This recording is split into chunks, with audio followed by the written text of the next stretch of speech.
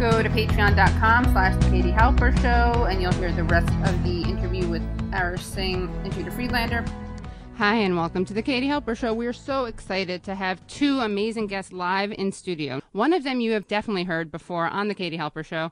She's an organizer, senior organizer, former political director of Credo Mobile, Becky Bond. And you may remember that last time she was on, she was telling us why we had to GOTV. Then we have Zack Exley. Now, these two amazing organizers wrote a book called Rules for Revolutionaries, how big organizing can change everything. But before we talk to them, we are going to play a little piece of an interview that I did, and you can find the rest of it on Patreon, patreon.com/The Katie Halper Show, where we're keeping some extra bonus content. I wanted to talk to two comedians to explore the Armageddon we're facing with some comedians. They weren't that funny, and they weren't trying to be funny, but they were smart about it.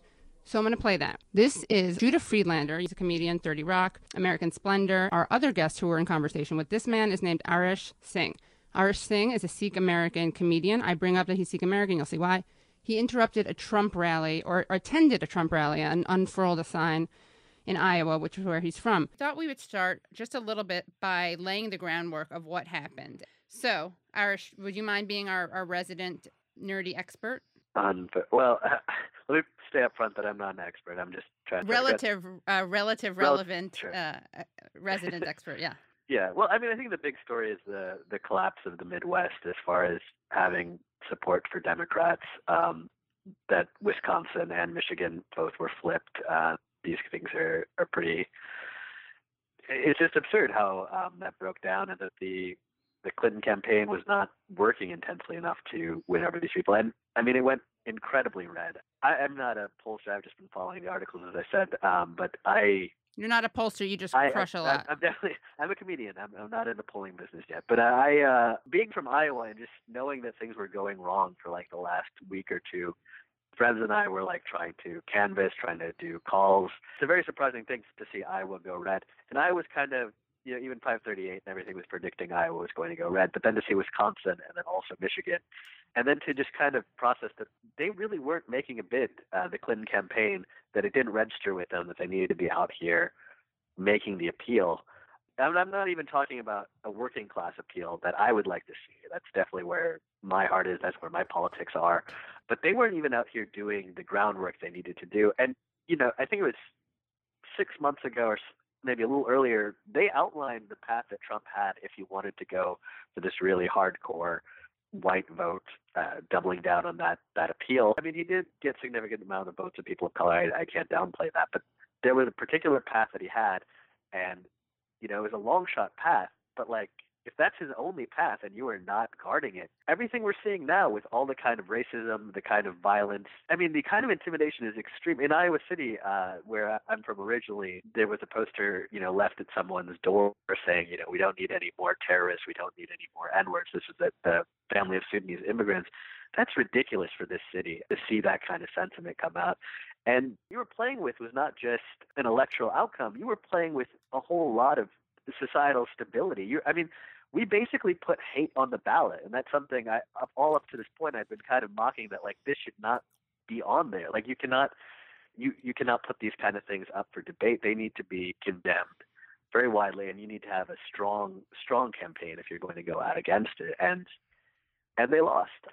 And my response to this, I don't think it's different from any of us, is that you just have to clean house. Basically, these people cannot be allowed to continue as leaders of the Democratic Party all along the line. The extreme right's propaganda is vast, and it's much better. They do a much better job of propaganda than than the people in the center or on the people on the left. I think people on the left, their messages in social media was pretty good. Like if you look at Bernie's social media, it was all organic and it was, fan voter oriented.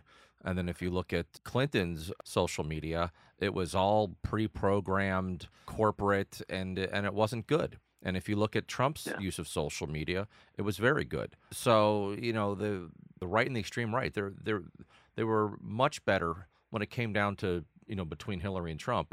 They were much better at social media. And, I thought Trump was probably going to win. I certainly didn't want that. I think it's a horrifying result. I think most people don't realize how bad things can possibly get and how quickly it's likely to happen. To me, it wasn't surprising. I mean, when you look at on Twitter, I've slammed mainstream media for, I don't know, a few years on this stuff where, I mean, they're in such a bubble. First of all, most of mainstream media is just a big PR firm for whomever is in power. That's the way I see it. Whether it's the Democrats, whether it's the Republicans, they're in power. And most of the mainstream media is owned by giant corporations, so they're actually going to lean right as opposed to leaning left. So one of the great propagandas that the right has is that all of the mainstream media is super liberal. And I think that's, for the most part, not true. I think most of it does lean right. And the liberal is really not to the left. It's to me, the Republican Party has become very extreme right, and most of the Democratic Party is extreme right adjacent. Totally. It's not really left. And then, the whole thing in Hillary's campaign, which was, one of their slogans they tried to make big was love trumps hate, or love wins. And, Trump was an excellent candidate for hate. Excellent candidate for hate. I think Bernie was a good candidate for love. I think Hillary was kind of neither. So if you look at the election, love never even got to the finals. I think that's true. That's a great way. I think that's a really good point. Love did not get to the finals. And I think where was Hillary on the Dakota Access Pipeline? Oh my God! She finally releases did you hear her one. Statement? Yeah, I read her statement, which came out first BS. way too late, and the statement was so like corporate-y neutral. And there's the saying, I think it's a Desmond Tutu saying, when you're silent, you're siding with the oppressors. Right. And her statement was just basically saying, let's try to figure out what's going on so we don't. It was like the biggest finger you could have given to the protesters and the people who were supporting. Ignoring it would have been better, honestly. Yeah, that's what I'm saying. It wasn't even a smart move. Right, exactly. It's like, I think one of the things that the Clintons, where they lose a lot of people, is, for example, on the plane, the Attorney General, when Bill Clinton on Loretta Lynch's plane. Right. Now, everyone knows. I don't care where you stand ideologically. Everyone knows they were cutting a deal there. It's so obvious. And then, now let's say, this is just a theory, but let's say Trump was caught with the Attorney General doing something like that. I don't think he would have given the BS story of, we're just talking about our families and grandkids and stuff like that. He would have been like, no, it was nothing. We were just talking. It was, and then move on. Or I think he would have even said, you know what? It doesn't matter. I'm not. That's what I'm saying. Because his thing that was so smart is every single bad thing he did, he used as a justification for why you should vote for me, because he was saying, I know the system is rigged and I cheat it, and I'm going to help you do that too. Right, exactly. But Clinton's saying, first of all, it's bad on a couple levels. It's like you're getting caught cheating, and you should be smarter than that. It's like, do you not know there's cameras and people out there? So it's either a dumbness or an arrogance to think that you're going to get away with that. And then your excuse of, making up this ridiculous excuse that's insulting to people's intelligence. And for the people who are against you, it's only going to enrage them and embolden them either more. Now, I just want to quote something that Ben Jealous, who we had last week on, and of course, Ben Jealous, by the way, on this very show, in this very room, exactly a week ago today, predicted how and why Donald Trump would win, basically because of unlikely white voters. This is something that Ben Jealous wrote right after the election. Organizing starts now with love. When the dust settles, I suspect we will find that Hillary lost this year for many of the reasons Mitt Romney did 4 years ago. She overinvested in ads, marketing her campaign to Republican moderates, a decidedly shrinking demographic, and underinvested in building her base with people of color, rapidly growing demographics. There are a couple of key differences, of course, between Romney's failure and hers. He would have had to convince people of color to support him. She just had to invest in registering and turning out those who were otherwise unlikely to vote. She lost Florida by approximately 120,000 votes. There are more than 600,000 unregistered blacks in that state. We could have registered all of them for a small fraction of her ad budget. Think about that for a moment. Then consider this. The Democratic Party stopped talking to most working-class white men a long time ago. They roared back last night. For more than 20 years, most of our party's leaders have supported trade policies that have gutted our cities. We lost Michigan last night. In part, we will likely find because more black men than Dems expected voted for Trump.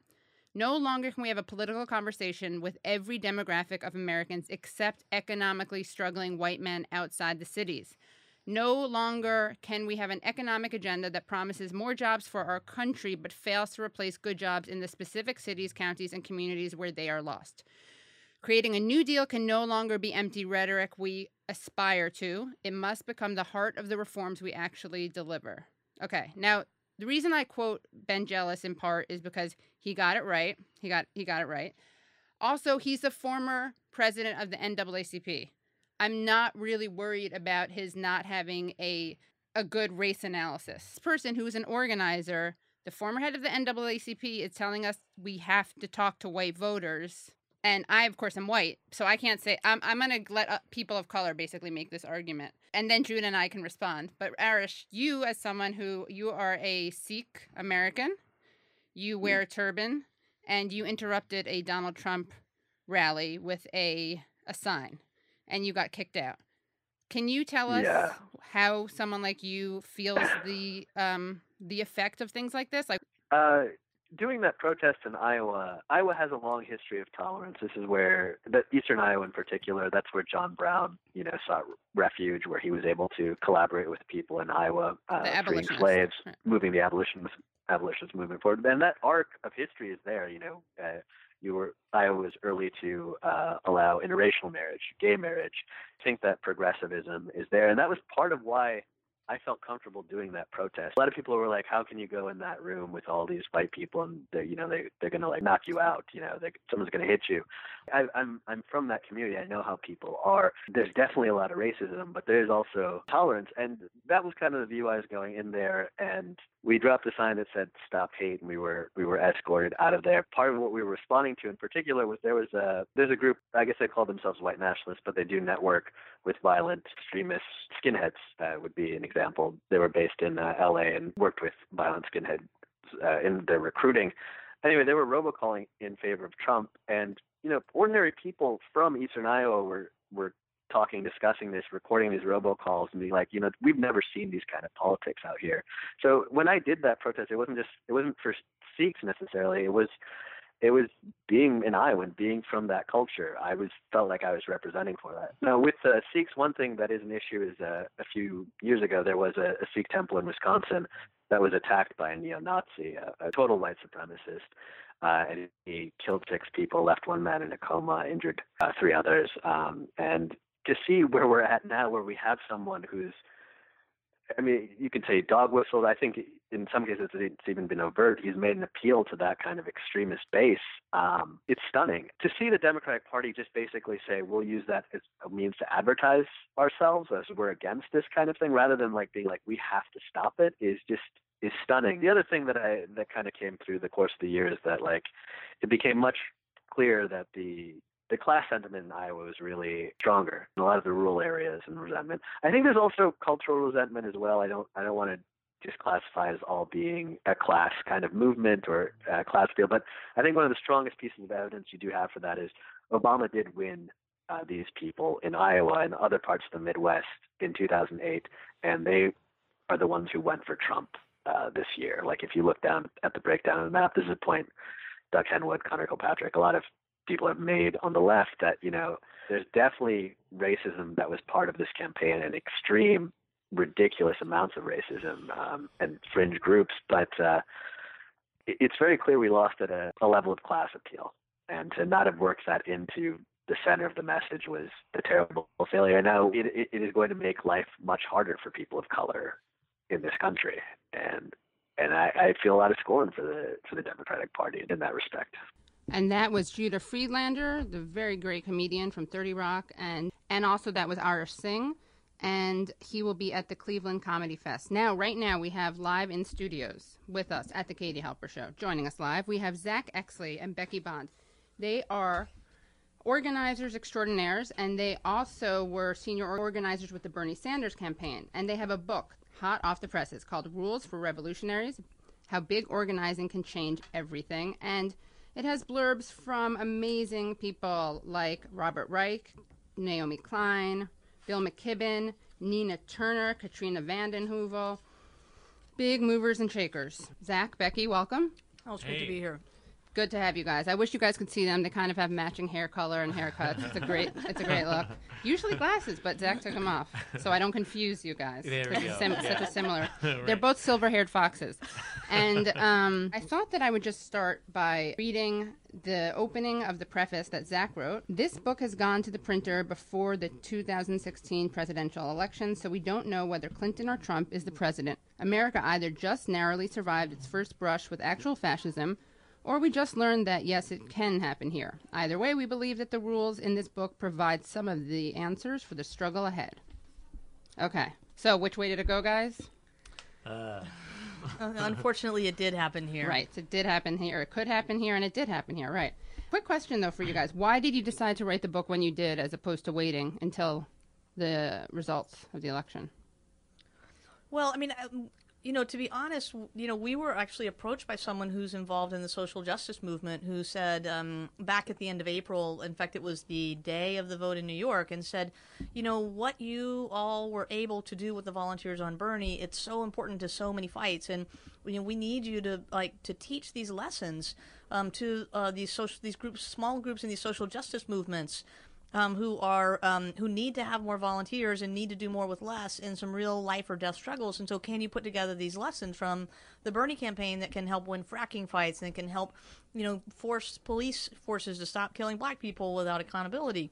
And so we just thought, it's true. We learned a lot on the campaign. And usually what happens after a campaign is staff become high-priced consultants, and only big organizations can hire them to tell them about the secret sauce for the campaign. And we thought, well, what if we wrote a book, and that was, not stories from the inside of the campaign, but we're really organizing lessons. And we thought we would need it right after the election because we thought we'd need to be holding a President Clinton accountable, we hoped, for the promises that she made on the campaign trail. And we felt very proud that the Bernie Sanders campaign really moved Clinton on some issues that we care about deeply, right? Everything from opposing the TPP to supporting free public college. And so we wanted to make sure that she followed through on those promises. And we thought that we'd need an army of volunteers who were using some of these rules and maybe writing some of their own to be able to do that. Yeah, I was going to say, I think it's probably more useful to have it now, even though we didn't know who's going to be president. Like, I'm glad we have this book now, as opposed to having waited until we knew. We can kind of hit the ground running. Well, I think it's the same struggle, either way, actually. Somebody the other day was saying, we lived through Nixon, we lived through Reagan, we lived through Bush, but actually millions of people did not live through them. But it wasn't just those Republicans. It was, when we had Democrats in office, people were also dying, right? Mass incarceration Democrats were largely responsible for that. And we could go on and on, talking about how both the Democratic establishment and the Republican establishment were really, basically everybody that falls under either one of those labels was either corrupt or complicit with the corruption. And all sort of were united around this ideology of decline, that we just, there's nothing we can do. Our society is gradually unraveling, and, well, that's just what the 21st century has in store for our country. And, they had two slightly different flavors of how they thought about that. The Republicans said, let's get rid of all the regulations, let's get rid of the government, and then the economy will take care of itself, and our society will take care of itself. Democrats said, oh, you need to tweak the regulations just a little, just get them just right, and then everything will take care of itself. And it's, meanwhile, Americans have been suffering. And for a while, it was just the very poor and people of color, black people, Latinos, Native Americans, immigrants. And eventually, it became a bigger and bigger share of our society, to the point where we're in the situation where we are today. So, a lot of people, woke up the day after the election. I know a lot of people, in my circles woke up the day after the election saying, oh, this is crazy, this is terrible. It's like, where have you been? And we have 2.5 million people in prison. Vast majority of them black and Latino. That's been true for decades. So where have you been? So this book, I think we were writing it, for either scenario, right? And I think the struggle is going to be just as urgent under either scenario, because whether Trump happened this year or in 2020 or somebody like Trump or somebody worse than Trump. It's, we've been going in this direction for a long time. So we're going to go through actual stuff in the book, but I just wanted to ask you some questions, and I had an epiphany. I'm not a religious person, but the one Jewish holiday my family does celebrate is Passover, because of course it's a story of liberation, and you guys can laugh into the mic. I'm always telling people this on the show. Oh, It's yeah. a good thing. Comedy. You don't You have gotta to laugh. No. Then I say that, and people think I'm trying to. They're visibly laughing, but they're polite. They don't want to make noise. Right, but right. you got to make big organizing noise when you're doing this. Just like changes everything, right? Big laughter changes everything. On Passover, there are these 4 questions, right? Passover is all about freedom. Of course, for me, it's not, you got to apply it to everyone. This is not a Jewish chauvinist thing at all, obviously. It's fact. Spirituals, were based on the story. And, right, because the Old Testament is all the people who follow that religion. You're welcome, evangelicals who hate me. Okay, so on Passover, you have these 4 questions that the youngest kid at the table asks. And Passover, if you don't know what it is, it's like a Jewish Easter. Listeners out there. And the questions are, how is this night different from all other nights? I wanted to do the 4 questions for this election. So the first one is, how is this election different from all other elections, i.e. why and how did Trump win? I think Trump won. It was basically sucker punch to a weak and feeble establishment. Okay. Well, I agree with that. I mean, I would say, the resounding defeat of Clintonism and neoliberalism. Great. So neoliberalism, Clintonianism. Now, here's another question. Who is our Moses? In other words, one person who we should listen to. Someone who got it right, someone who's getting it right. Well, that's the beautiful thing about the big organizing is we never have just one person. Right. And even when it was not me, us. Yes, not me, us. Yeah. And we dedicated our book to the volunteers who are leading the political revolution, because for us, that's really where it's at. And the hundreds of thousands of people across this country that did so much to try to like Bernie president, but they're also doing all these things in their daily life, right, to fix America and make things better. And, we can name some of them, on the air. People like Deborah Mays in California, people like Duran Black in Kansas City, people like Deborah Sagner here in New York City. A lot of Deborahs. Yeah, I know. I'm sure, I'm going to the Old Testament, yes, right? Yes, I'm going back to that. But I also think we should name a few people, because we do like to have people that can voice things that we maybe can't voice. And I just want to call out Nina Turner, who's such an amazing and righteous leader, for our movement. Lucy Flores, we were so honored that both Nina Turner and Lucy Flores actually read our book and wrote endorsements and for it and said that this is an important thing for people to read. And since they were so important to the Bernie movement, we were really happy to see that.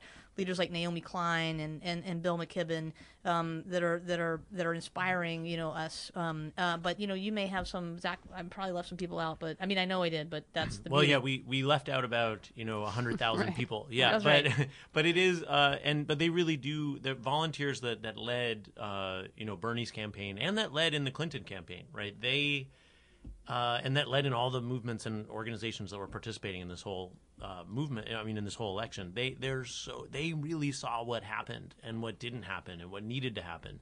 And there's a lot of knowledge out there, and they're also we really need to figure out a way to elevate those voices, because a lot of the pros, who saw what happened and have a critique of it, they're not actually speaking up, because they've got friends that participated, that helped run the Clinton campaign, and they don't want to hurt their feelings, and but we really need to, and it's not about Wednesday morning quarterbacking after the Tuesday election. It's this is huge stakes here, and we need to learn from this. And everybody who's involved in organizing, whether it's inside the Democratic Party or outside, we gotta figure this out. Awesome. And just in terms of there's so many hot takes going around, right? So any analysis that you found really on the nose, really nailed it? Well, I think, like you said, Ben Jealous, Right. That was awesome. Yeah. Ben Jealous. Becky, do you have someone? Well, I mean, I've got to say, Katie Halper. I mean, if you follow her on Yes. Twitter, Yes. I mean, some amazing stuff. No, we really, it's heartened us, the thank stuff you. that we've seen you say. Well, you know what? I was saying, if I can just be therapy for the people who are out there doing organizing and the pavement pounding stuff, I'm fine with that. Yeah, Ben Jealous was on the show last week, and he nailed it. Then he wrote a great takeaway about it and said, this is kind of a scary statistic, she lost by approximately 120,000 votes in Florida, and there are more than 600,000 unregistered blacks in that state. and Wow, a lot of 600,000. right, Yeah. and a lot of that money went into ads. So that's my example. Well, and the message wasn't there, the vision wasn't there to draw people out to vote. So I think you can go out there and register, accost people at the supermarket and register them all you want, but you do have to get them to the polls, and that requires a vision and a message. Right. Yeah, and I think one of the things that we found, and and I'm really proud of the Bernie supporters who, even when they didn't like it, they went out and voted for Clinton because it was important, and lots of them have stories about that. But essentially we were voting for something that was pitched as a third term of Obama, plus extra war, and for a lot of people that just was not enough to get them to participate. Right. Yeah. Without the appeal. Love whatever you think about Obama. He's a charming, very appealing person, I think. Yeah, he ran. The thing is, you got to remember about Obama is he ran in 2008 and again in 12. He ran on this soaring rhetoric of hope and change, right? And he turned out to be, he's a great guy, but there wasn't, all that big change, and I think. Yes, the Republicans were standing in the way, but I really think at the end of the day, unfortunately, I still don't understand it because, I know, I've read enough and heard enough about Obama and heard enough stuff that he said. I don't know if anybody understands this about, why didn't he try to mobilize his movement after the 2008 election? Why didn't he, he had the Democrats in the House and Senate.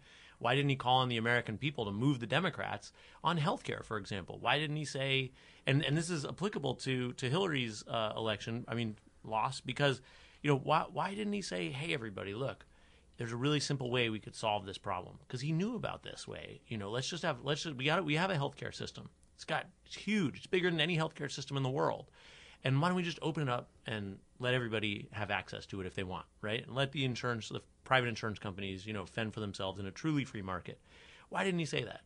It wasn't a new idea, right? Howard Dean had run on that. Bernie ran on that. There was a lot of, mainstream policy people that were into that. Why did he feel like he had to make the same weird deal with the insurance companies, that Hillary had tried to do back in '92, especially considering that they torpedoed it? Why Obama? And why, but he was able to, he won with people thinking there was going to be a lot more of that, a lot real hope and change. I think a lot of people were expecting, real transformation. And then in 12, you're right, he was just so damn charming and was able to keep people excited. And he was running against Mitt Romney, who also, who actually invented Obamacare. Right. And so it wasn't like Romney had a strong case, this terrible Obamacare thing. So I don't know. But the problem was, Hillary Clinton was, without the soaring rhetoric, but with the same neoliberal agenda. I don't even think and slightly less hawkish. Slightly more hawkish. More hawkish. Yeah. No, I don't think we even have to talk about Clinton's appeal or not, or her charm or her rhetoric. And I think it's when you think about it, would you call Bernie a natural politician? No, but he's the antithesis of it, which has its own charm. Well, I know this isn't really what we want to be talking about, but here's the thing: here's the thing that we really learned is that when you tell the truth to the voters, they really respond to that. And just like how many college campuses was I on where I asked some 18-year-old, college students for Bernie member who was doing all the stuff, is just like, well, why Bernie? You know what I mean? And it was like, well, he's been saying the same thing for 30 years. So I really believe him. And they watched, and then these kids, they made these videos, where they looped together all the clips of Bernie being righteous, and doing the right thing when it was hard. And, the other thing that Bernie did that Clinton, somehow just couldn't do is just go ahead and just take the big position on all the issues, right? Not just say, okay, we're going to focus on these three messages because it really hits our swing voters that we really need. He was for stopping the deportations and free public college. He was for, breaking up the banks and not like a 32-point plan that would, just do a few of these things. And the American people, they get it. They lost their homes and the bankers got their bonuses. Their kids, can't go to college, right? Or if they are, they have not even finished paying off their student loans when their kids start racking up student loans. And so, for them to participate, it's hard. How can you blame them when you have politicians that are promising to continue the same system, or say if you want something more, they call you naive. You know what I mean? Or just, wanting free stuff. And I think the Democrats treated the base like they were takers, and that's Paul Ryan's line, right? Right. It shouldn't be the Democrats. Right. With the Democrats like these, who needs Paul Ryan? Right. I mean, just talking about people losing their homes made me think of something that there, way more people, way more families, lost their homes in the 2008 debacle than people who voted for Hillary Clinton in the primaries or voted for Trump or Bernie in the primaries. Wow. I mean, it was, I forget the exact number, but it's something like 10 or 15 million families lost their homes. And that's so think about that, right? And then and we met them on the road. I mean, so many people who stood up at the beginning of our organizing meetings and told why they were for Bernie talked about the home that they lost, and they knowing that we the people were, while the bank was taking away that home, we were like shoveling trillions of dollars into the coffers of those very same banks. And that just made people so incredibly angry. And in case anyone just tuned in, we're talking to Becky Bond and Zack Exley, authors of Rules for Revolutionaries, How Big Organizing Can Change Everything. And they are former senior organizers with the Bernie Sanders campaign. And they decided to share their tips, not only their tips, but everything that they learned from all the organizers and volunteers that they worked with. So we're on to the good, like the people who had great takeaways and great messages, or the people who did the pavement pounding work. Next, I want to ask about, the question about why we recline on tonight. Now, you don't have to answer this way, but I want to know who needs to not just recline, but who needs to resign. So who are the people, and you don't have to name names, you can say the hot takes that you find most destructive, because what I'm seeing is a lot of, how do I say this diplomatically? Not a lot of introspection coming from current DNC officials and coming from former Clinton staffers. I'm seeing a lot of creative blaming, people that I had no idea had anything to do with this. I'm seeing people blaming people who just statistically didn't do what they're saying, like third-party people. I'm seeing Rachel Maddow blame third-party people, and she's a Rhodes Scholar. That means, Rachel, you're not actually mistaken, because you're a Rhodes Scholar, you have a big staff. You're bending the truth, and we saw you do that with NAFTA also, which that was a Shonda. So what are the hot takes that you see that are most destructive, and then and that you wish you could, you just want every time, I want to make it so that people know every time they hear X, this person is not telling the truth or their mistake. The things that there's probably 2 or 3 things that are really bugging me. One is when people say we need to wait and see what Trump's going to do, and I think we have to take Trump at his word in the campaign that he's going to do all the terrible stuff that he said, and people talked about how we should work with Trump on issues, where we align, and I think that's just patently false, because there just are no issues with Trump where we align, because Trump is he's not a populist, right? He's not a right-wing populist. He's a right-winger who appropriated populism, in order to pull in some voters to vote. Think they're voting for their interests, but they're really voting against their interests, because he's using racism and this xenophobia, to divide working class blacks, working class Latinos, and working class whites. The other thing is, I think some people are saying, I've heard some people say, we did everything we could, nobody could have beaten Trump, and I think that's, if we think that's true, then we might as well give up and pack up, and learn to be a yoga instructor or something, because or switch teams and become militia members. Well, because it's just we can't think that, right? Because first of all, I truly believe we absolutely should have and could have beaten Trump if we'd taken a different approach to the election, which was, less about sort of out of touch, elites from the Democratic Party, running the campaign that appealed to them, with the stars that appealed to them, overly reliant on technology and not getting enough people involved, because if they'd had enough people on the ground, in these states where they lost narrowly, they would have been hearing. Somehow even Debbie Dingell, the congresswoman from Ann Arbor, it's pretty amazing that she published something saying, I tried to tell the Clinton campaign we were going to lose. We were losing these voters. And somehow there was just no feedback loop to the people. And I think, when you work in politics, it's really a recession-proof industry, right? And so they don't have the same ups and downs, and I just think a lot of people involved in running these campaigns just didn't have a real visceral sense of how much people were hurting. And if they had, I just can't imagine they would have run the same campaign that they did. And I can't imagine that they would have lost. They should have hired you guys. The Clinton campaign should have hired you guys. Would you have done it if they had reached out? Well, after Bernie lost the primary. Well, I mean, like so many of the volunteers that that put it all on the line for Bernie, like we share Bernie's political analysis, right? And if the Clinton campaign had run on Bernie's platform and there was a and there was an authentic conversion, you know what I mean, from some of her stands in the past, to say like, hey, look, this is it, you know what I mean? I'm gonna, Hillary Clinton unleashed, you know what I mean, and on that platform, then. But sadly, it doesn't. I mean, it wouldn't have even needed to be a genuine conversion, Right, mean, that's Trump, what I'm asking. Like, what Trump were the things that? Because you guys are saying that Hillary, you two former Bernie Sanders people, are basically saying Hillary, who you don't obviously we have major problems with, but you're saying her campaign could have won, could have defeated Trump, right? Well, I mean, of course. Yes. I mean, well, that's what how? they would have told you, 5 days ago, right? I mean, no, I think that what we learned from Trump, right? I mean, Trump did not have a genuine conversion on a whole range of issues, right? He just popped up one day and said, "Hey, I'm with you guys on everything," and although his xenophobia, I think xenophobia and isolationism may be real, and that's one area. And I'm not being touched. Like, he's an awful person, but I think maybe sometimes, there's the trade stuff aligns for the totally wrong reasons, right? That's why everyone. Anyway, but on stuff like abortion, right. Gay marriage, there was a whole bunch of issues where he was just like, "Hey, yeah, I'm with you guys," Even though he's not. I mean, whatever. Yeah, but that doesn't mean that I'm scared. I'm more scared of Mike Pence personally than I am him. But that's another issue. No, but my point is that the people, they just they want to know that they're suffering, and they just if they don't want to vote for Donald Trump. I mean,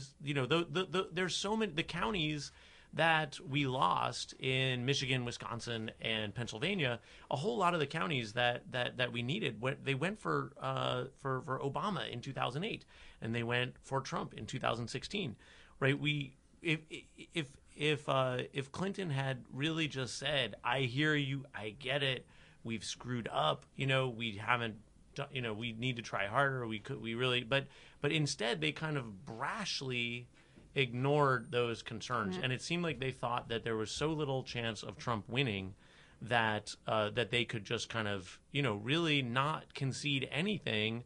They didn't have to concede anything, right? And it was really a matter of she spent all of her, not all, but she spent like half of her time with wealthy donors, and a couple times we even got these tapes from these conversations that she was having with them, and where she was mocking the idea of any kind of significant change, right, and any kind of non-incremental change, and so I think that she felt like I can keep all my options open here. I don't have to concede on anything, like what we were hearing earlier about her statement, on the pipeline, and. So I think that and it's interesting because I remember a few months ago I posted something on Facebook where I was like, Donald Trump has no chance of winning. It's time for the whole progressive movement to come out and push Hillary as far to the left, not to the left even, but just towards what people really need, on trade, on economics, on jobs. This is our chance. If we don't do it now, she's going to win this mandate without that. And I was obviously wrong about Trump not having a chance.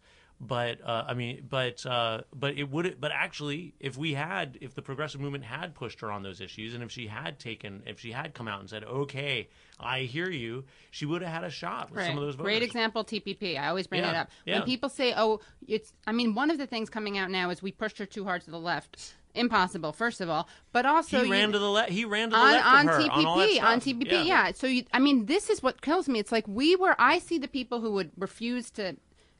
Her inner circle and all the people who blindly supported her were actually her enablers, and I think helped what happened happen. You don't have to say that. I'll say that. But I think that one thing I just want to bring up about the class stuff is that I think that people may be saying that stuff. What I really hear is more that people are frustrated. They feel like certain things have been neglected with class stuff, and all the people I know who talk about this or write about this realize that race is there.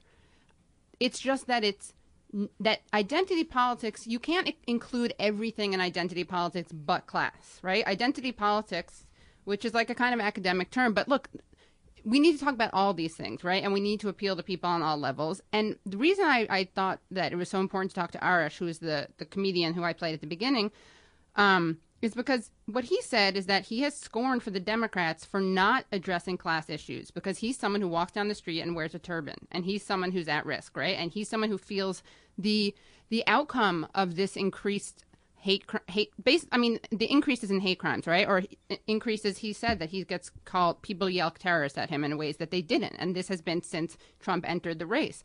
And his thing is like, and this is what I'm trying to say. I have a class analysis that I'm very intersectional, right? I think class and race overlap.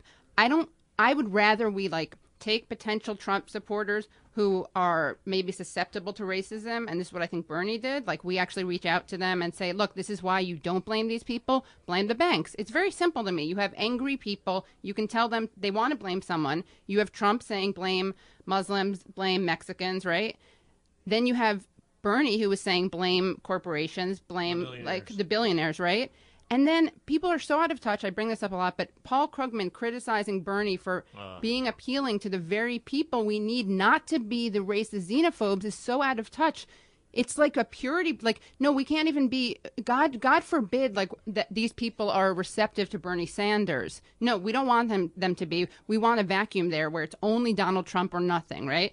So the important thing, I think, is that you could hate poor white working class people. I don't, right? I actually think that, like, I have not to sound precious, but I actually have compassion for lots of people. But even if you hate them, if you care about people of color, you can't afford demographically to not speak to these people, because the racist will win. Well, here's the thing about big organizing, and this is why we really wanted to tell this story in our book. Rules for Revolutionaries, how big organizing can change everything, by the way. Thank you. And was that, we wouldn't have to pick and choose who we talk to if we just talk to everybody, right? And one of the great, and the thing is that if you actually say, well, we have a plan for government to actually solve your problems, not just give you a tax credit at some point in the year that's actually not going to fix anything, or a 10-point plan that may or may not lead to something, we're actually going to solve your problems, then, then you can get a lot of people to work on your campaign, and then you can talk to everybody and turn everybody out. You don't have to pick, right? And so, in the Bernie campaign, early on in the primaries, we realized we had so many people making phone calls from California and Texas and other places that in advance of the Nevada caucus, we actually had enough people. We could just call every number in Nevada, like, every day. And the reason why you call them before the election is to find out, well, are you going to vote for Bernie? Are you going to vote for Clinton? Or are you undecided? And we can have out-of-state volunteers, not just call the people we think might vote for Bernie, but, like, call the Republicans, call the independents. And then you just know who's with you. And if they're with you, you ask them to volunteer and they join you. If they're against you, you just let them go.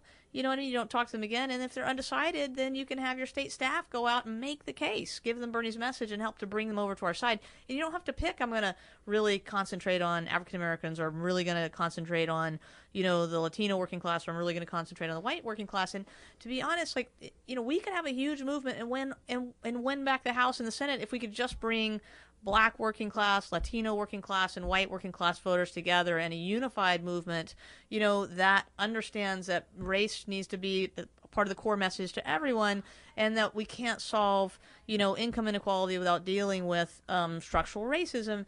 And, we can just bring people together, because what people want is for government to solve their problems. And one of the things that scares me the most about Trump is that, he's not going to do all the stuff he said. Like, he's not going to build the factories and give people jobs. And when they start to get angry about that, he's going to be like, here's some red meat.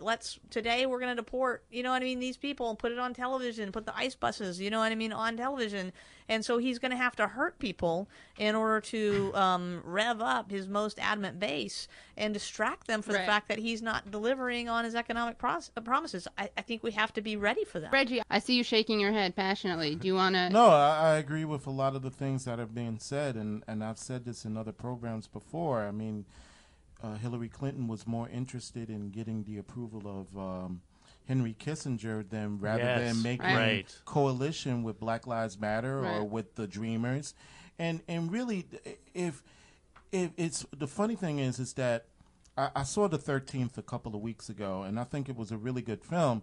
And really, if Hillary Clinton would have listened and looked at Ava DuVernay's documentary, and Ava was really giving a pass to to the Clintons, and no doubt, and really, she should have learned from that, and how much leeway that someone like her was giving, and just that little moment, that concession, that sort of kind of concession speech that she gave, if she gave a little bit more humility, during her campaign, she might it might have been a different situation. Right. So, well, and also, I mean, when we were before the election, we were talking about what might we write, depending on the outcome, and we thought if it was really close, but we were thinking Hillary would win. We thought one of the articles we might have to write is don't stop blaming black people. Stop blaming black voters who didn't turn out in overwhelming numbers. Yeah, and that's why it was so close. In fact, Rashad Robinson did write that piece, and everybody should read it. He's a brilliant organizer. Yeah, no, I know. Yeah. If we had lost a different few states, that is what people would be saying right now. So she, what was her great message to African American voters? What was her great message to Latino voters? Right? I don't know if I don't Abuela. know. Abuela for the Latino voters. Well, there were a lot of people in Florida with not my abuela stickers. I know, it did not land very well. Yeah. Well, and it's also just about what do they do? I mean, I asked myself after the election, I'm like, why didn't anybody fix the water lines in Flint? Yeah. Why didn't that get fixed? Yeah. You know what I mean? Why? It's just like, why didn't the Army Corps of Engineers dig in those pipes up? You know what I mean? And create some jobs. And we spend so much money on stupid stuff. How do we?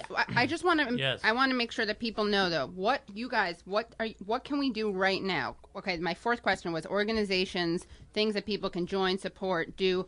Like when you said we have to be ready, because as you said, when Trump can't satisfy people with economic stuff, he's going to go even farther to the xenophobic right? So what do we do? Like I had this idea, which Arish told me wasn't going to work because people would be offended. I get it. Religion is a sensitive thing. So I'm trying to think of a better way to do it. But I was like, what if we all wear hijabs? Like if we all somehow have share the burden, right? To make it that much harder to round people up. Now, hijab won't work because I get it. People are religious and don't necessarily want people to wear them if they're not.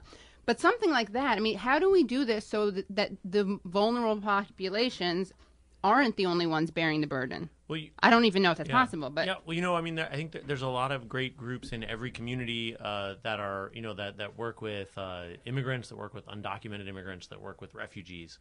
And, there's huge numbers of refugees being, resettled in virtually every city in America. And they really need help. I've worked with organizations like that in some cities where I've lived, and that I think, if they got an overwhelming, surge of volunteers coming in wanting to get involved, I think that would be amazing. Yeah, and I mean, I'll offer a few groups that are doing great work on the ground. There's a group called Mi Gente that is leading the movement, Not One More Deportation, protecting folks from deportation. Color of Change has been doing amazing work to elect district attorneys and hold them accountable to ensure that when police officers kill black people, that they're prosecuted. I think that there's a group that Zack and some volunteers from the Bernie campaign have started, which is called Brand New Congress, and that's going to try and run hundreds of candidates in 2018 to throw the bums out. But I'd also say, look for, if there's not, sort of the remnants of some of the Bernie organizing where you live, and now it's just justice organizing, right? You just need to get together. It might just be 10 people. It might be 100 people. Get people together where you live. Find a problem that you need to solve, whether it's your city needs to become a sanctuary city, you know what I mean? Or, I bet there's going to be Black Lives Matter protests coming up on Black Friday, perhaps this year again, you know what I mean? And they need solidarity and people to defend them against attack from their own community. But find out, set a goal for yourself and come together. And, our book has a lot of practical, information in it about how to hold an effective meeting that gets people to work, about how to organize, tips for how to best organize other people, how to use consumer software that costs no money to run your volunteer organization. So really, it's just like, don't wait for an organization to come up with a smart plan. We might need you to do it. Right. I like it. My plan, by the way, we got to make civil disobedience sexy. Because it is. Yeah. It is. It's so cool. That's what action movies should be about. It's so awesome when people are able to stand there, especially when they're bigger than the other person. I mean, that takes a lot of discipline. I think it's butch. I think it's hot. I'm going to do that. I'm going to do it. I'm going to start making action movies. I'm not going to be the person in it because I don't look impressive. not attacking someone because I couldn't. But anyway, that's what we got to do. And all the things that you guys are saying. This is, of course... And I would say civil disobedience to stop the unconstitutional things that Trump has promised he's going to do. Center for Constitutional Rights, another great organization that we can look to maybe. But talking to Becky Bond, Zack, Exley, we're so happy that you guys came in. Rules for Revolutionaries is their book. You definitely want to get it. How big organizing can change everything. And we will see you guys next week. Thanks for listening to the Katie Halper Show. And you guys are great. And follow and go to what's the website? Rules for Revolutionaries.org. .org. Yeah. Thank you so much. Bye. Go to patreon.com/the Katie Halper Show, and you'll hear the rest of the interview with Arish Singh and Friedlander.